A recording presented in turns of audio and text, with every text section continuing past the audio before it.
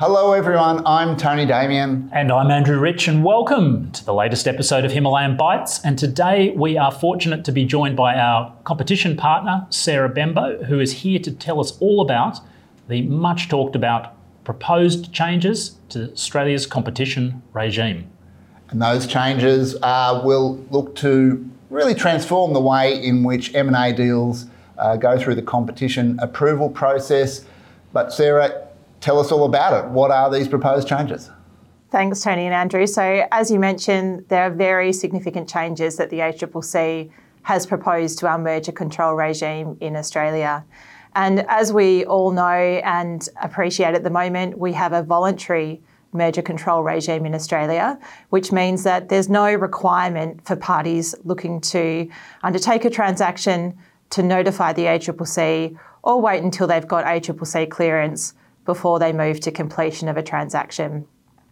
The ACCC is proposing reforms which will radically change this process. And in particular, they're looking to implement a mandatory notification and a suspensory merger control regime. So that will mean that in the future, certain transactions will be required to be notified to the ACCC and will need to be suspended before the parties move to completion. And Sarah, is there any indication at the moment of exactly where that threshold is going to be set for those deals that will need to be notified and those that will not? We don't know yet, Andrew. The ACCC hasn't made public their proposal for the level of the thresholds or what the thresholds might look like.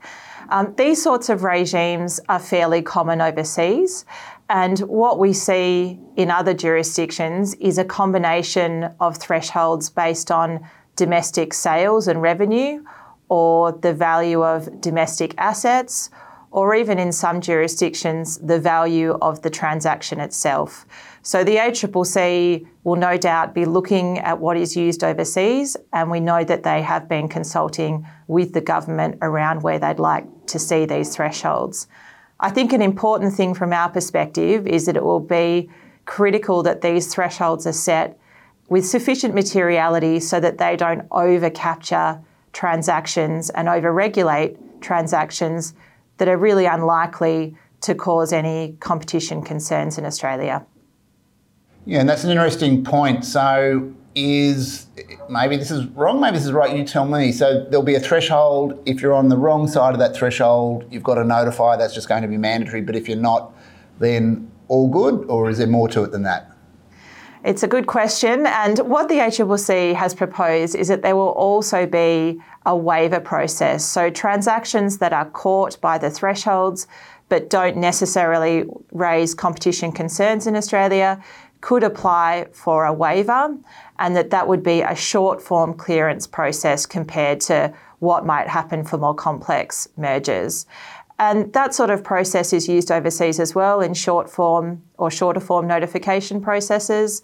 And the critical thing I think there will be to make sure that the ACCC sets the process requirements, what the merger parties are required to do to apply for a waiver, and how that process runs and how quickly it runs in a way that ensures those types of transactions can be dealt with efficiently and without a disproportionate burden in terms of time and resources from the merger parties. Okay. And so if I've got something and it clears the threshold and there are some competition issues, I have to notify the ACCC under this proposed regime. Sarah, what happens then? What is the test? Does the ACCC have to prove there's a problem here? Do I have to prove there's not a problem? How does the substantive part of all of this work under this proposed new regime?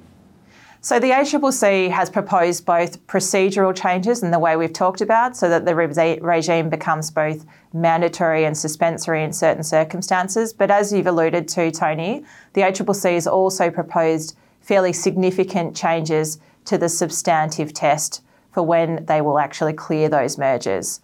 So at the moment, the test under the Competition and Consumer Act is that mergers are prohibited if they are likely to have the effect of substantially lessening competition in Australia.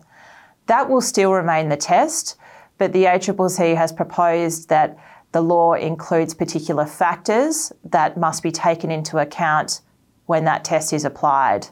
And the reason the ACCC has proposed those changes is it has felt for some time, and this was something that was raised by the former chair, Rod Sims, that this merger test isn't necessarily fit for purpose, and that the ACCC is unable to oppose certain transactions that could have a substantial effect, such as transactions which remove a nascent but potentially significant competitor from the market, or transactions where parties engage in a series of what the ACCC refers to as creeping acquisitions. So acquisitions that on their own may not raise competition concerns, but are part of a broader series that the ACCC may be concerned about. So the changes to that substantive test include requiring that the ACCC takes into account whether the transaction extends or increases an already significant market position, or taking into account whether or not it might remove significant potential competition in the future. So that is something that is likely to change in the way the ACCC applies the test in the future.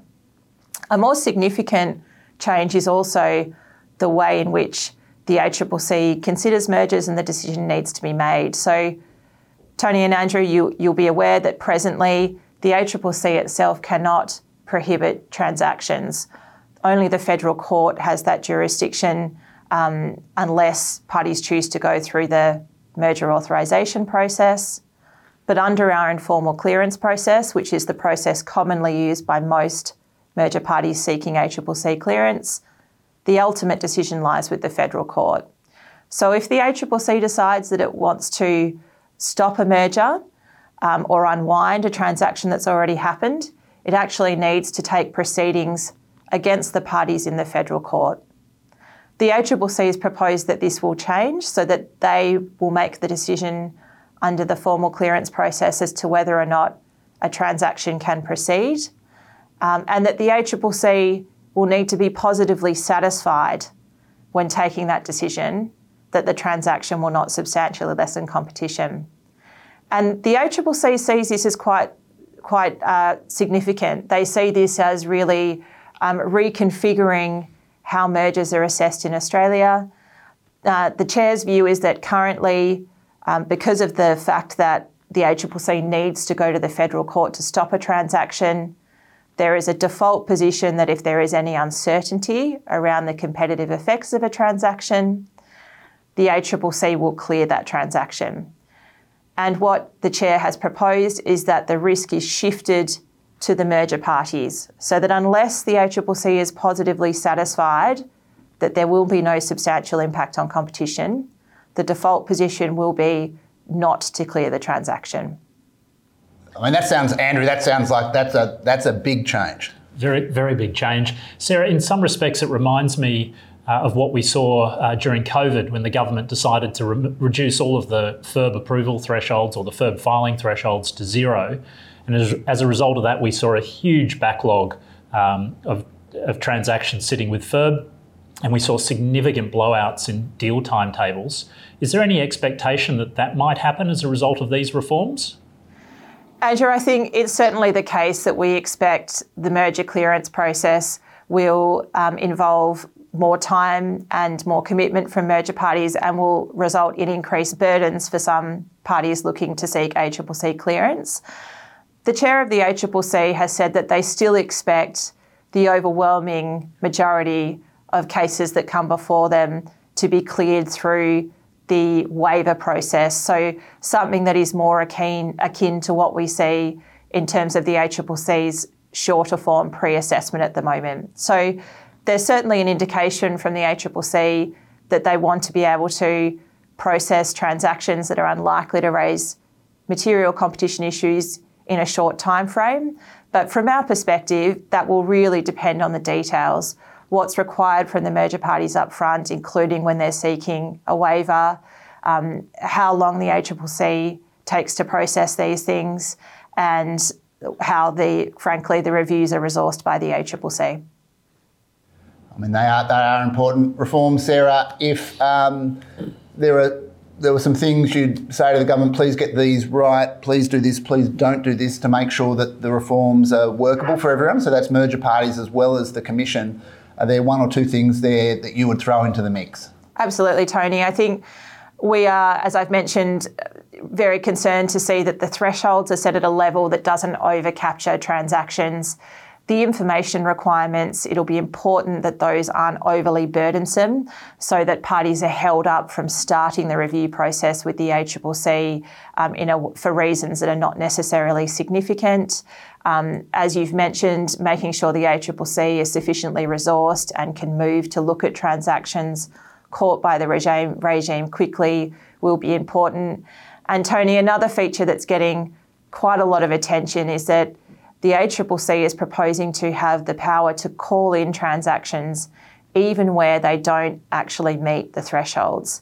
That's not an uncommon feature of many overseas merger control regimes, but the important thing will be to ensure that there's some degree of certainty for merger parties around when transactions might be called in by the ACCC, and we would hope to see some sort of guidance coming from the ACCC or from government around when they expect the ACCC might exercise this type of call-in power.